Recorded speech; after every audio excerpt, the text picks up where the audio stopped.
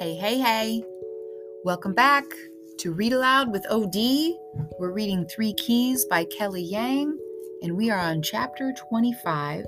If you're following along, it's on page 130. And just to refresh your memory, we left off with Mia's mom getting the letter in the mail saying that she had received a Visa card, and Mia was very excited about it. Here we go. My mom was overjoyed to get her new Visa card, and I went to school armed with a new word, appeal. Mrs. T said an appeal was like a do-over. In America, we didn't have to accept the first decision. We could ask a higher body, someone with more power, to reconsider. In my heart of hearts, I'd always thought it would work like that, but it was great to know that there was an official word for it. I couldn't wait to tell all the other kids in our club. Under the tall oak tree, I walked them through how they too could appeal their parents' rejections and denials. The other kids whooped with excitement, so loudly that one of the teachers on playground duty walked over to us. "What's going on here?" Miss Steinkamp asked. "Nothing. You're supposed to be playing." "We are playing," I insisted. But Miss Steinkamp shook her head, unconvinced. "Fine, then. Let's see you play," she said. She took off her sun hat, put her clipboard on the grass, and leaned against the tree, watching us.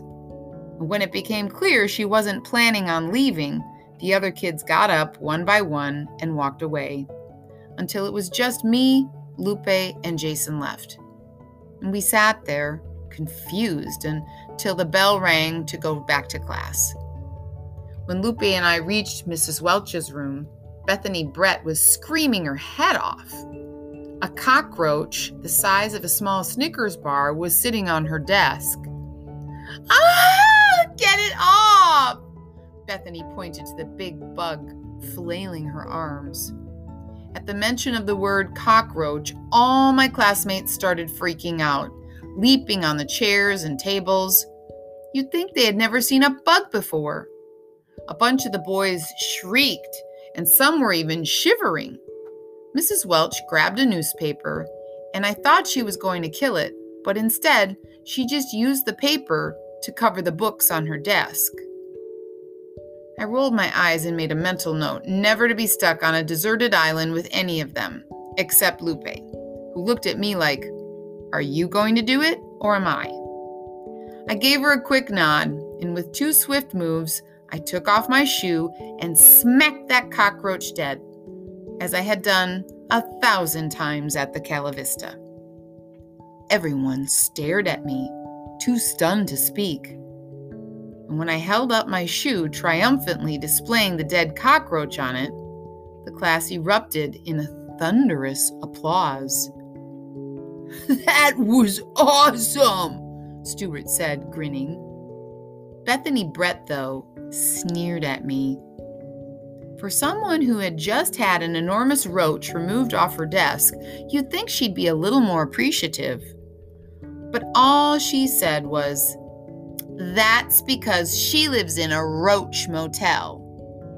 I turned toward her and waved the cockroach-covered shoe in the air. "What did you say?" I asked. And the other kids cowered, shielding their eyes from the bloody pest. "Don't ever call me Mia the maid again," I warned Bethany. She swallowed hard and looked away. As I left to clean my shoe in the bathroom, I heard one of my other classmates whisper, "Did you see the way she whacked it?" I couldn't help smiling. In the hall, I bumped into Principal Evans. "Hey, Mia, what's up with the bloody shoe?" she asked, and I quickly explained. "Wow, and you got it off Bethany's desk? That's so brave of you. I'm sure Bethany is very appreciative," she said, smiling. "Yeah, right." I glanced over at my classroom, wondering whether I should bring it up with Principal Evans. "What's wrong?" I took a deep breath. Principal Evans, I said, I'm tired of the name-calling and the bullying around our school. And I'm not the only one. I know 18 other kids who feel the same. And Principal Evans stared back at me. Really? I nodded. Well, that is not acceptable, she said. We at Dale Elementary take bullying very seriously. I'm going to have a word with the teachers and see what we can do about this. Hope surged inside me. Is there anything else? She asked. And I hesitated, but since I had her attention, I knew I had to ask. A bunch of kids and we like to talk during recess by the tree. Is that okay? I don't see anything wrong with that, Principal Evans said. And with a wink, she nodded at my dripping shoe. Now you better go get that cleaned up. I practically skipped the rest of the way. Who knew a cockroach could make my day?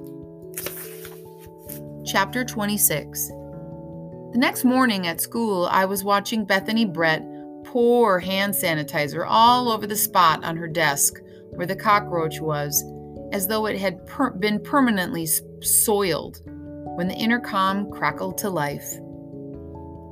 Good morning, students of Dale Elementary School, Principal Evans' cheery voice said. I have an exciting announcement to make. Next Friday, we are going to be holding a very special event.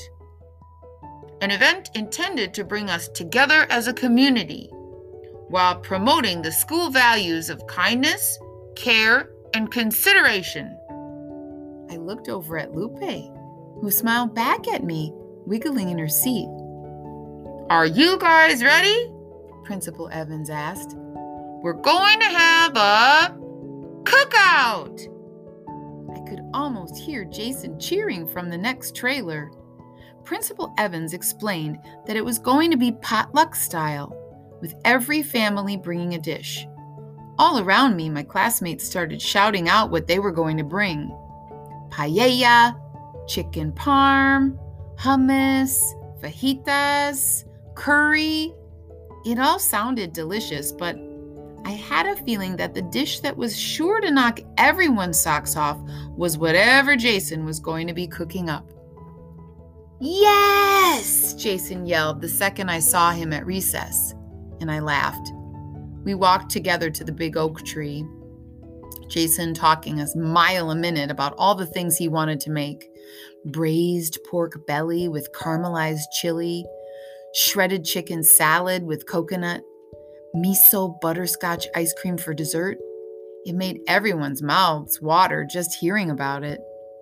He got on his knees in front of the oak and thanked the school gods for the opportunity to show off his culinary prowess in front of his classmates.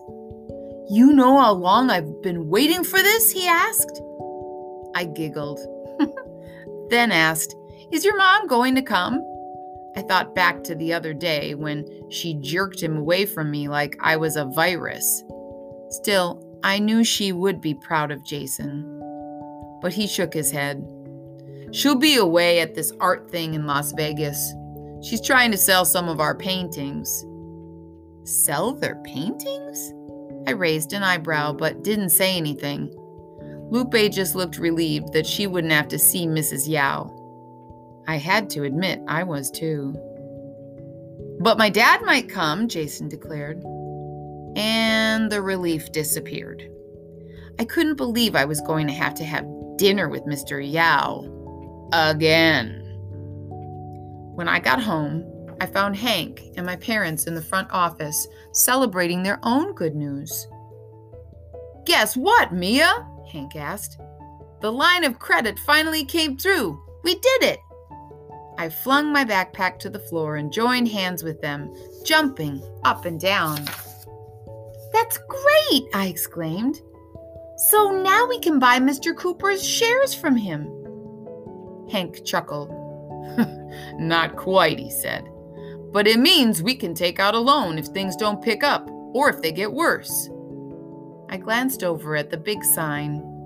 I sure hoped business would pick up soon.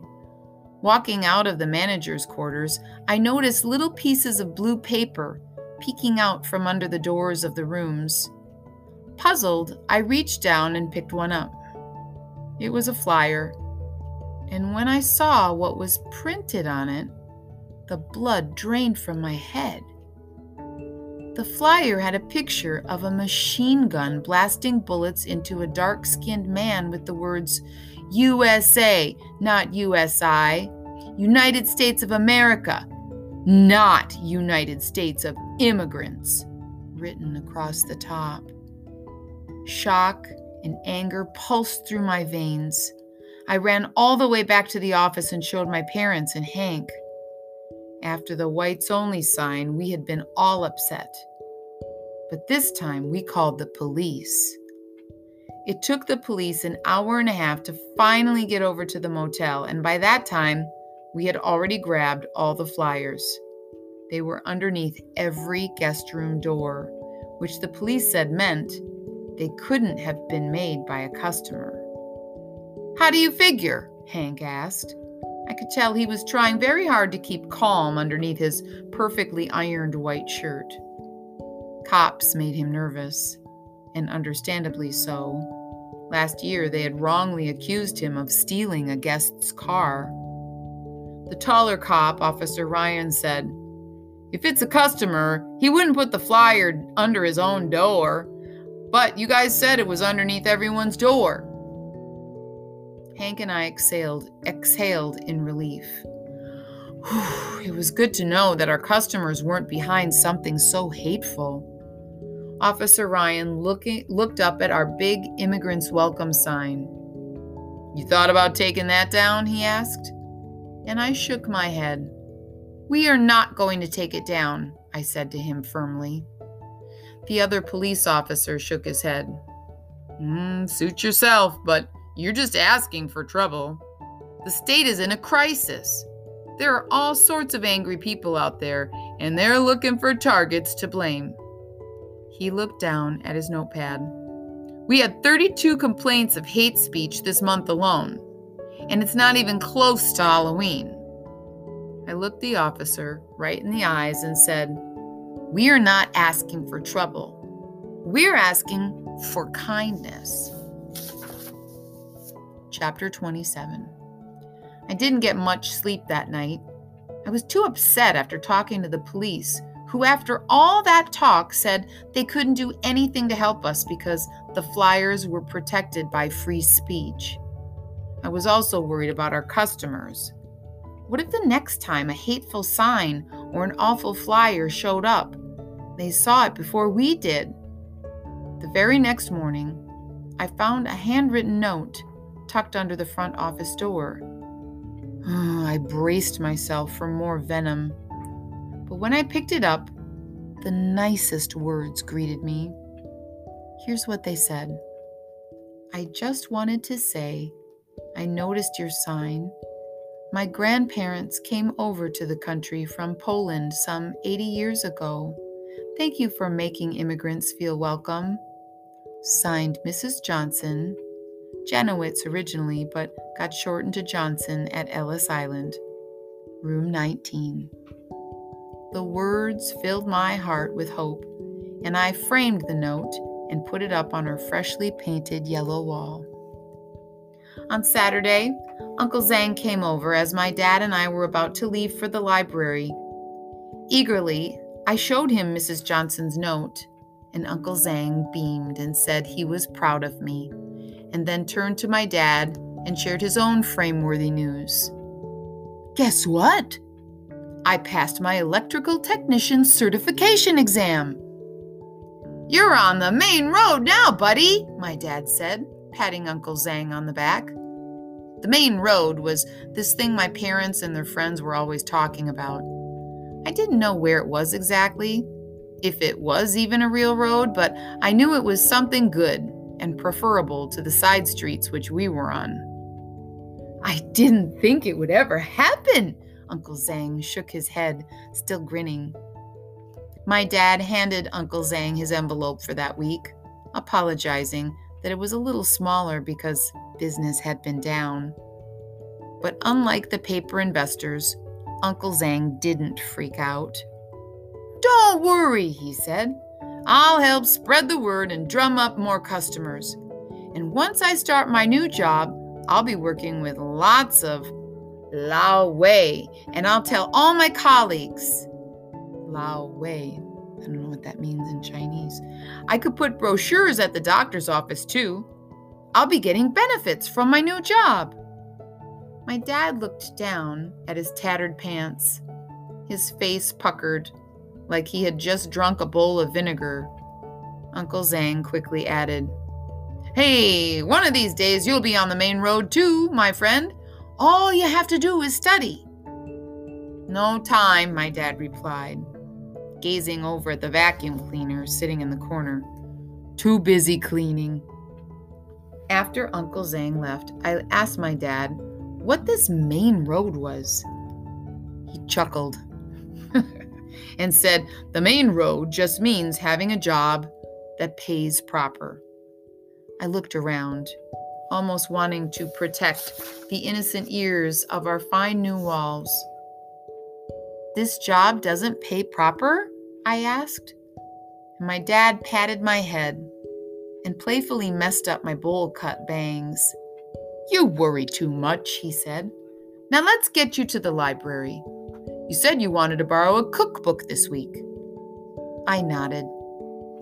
At the library, I browsed through the cookbooks, looking for a simple recipe to make for the school potluck, then wandered over to the history section to get a book on undocumented immigration. As we were leaving, I noticed my dad had borrowed a few books of his own. "What are those?" I asked. He flushed, slightly embarrassed, and hugged the books tight. These? Nothing." He tried to cover up the titles with his hands, but I could still read them on the spine. One was English Made Easy. Another one was Lab Technician Certification Study Guide.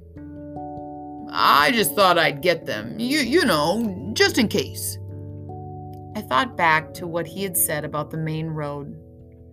But if my parents switched jobs, who would clean the rooms every day? Who would leave an extra blanket in the guest rooms in the winter when it got cold? More importantly, who would greet me with a smile after school when I charged up the stairs to let them know I was home? Suddenly, I was seized with panic. "Don't worry, my little penny," my dad said. "Thinking and doing are two very different things." Sadly. He sighed as he checked out the books. I looked up at him, wanting to ask, "What do you mean?" But also not wanting to ask. I just wanted to hug the relief that my dad wasn't going anywhere. And we're going to stop there for today. I thank you for listening.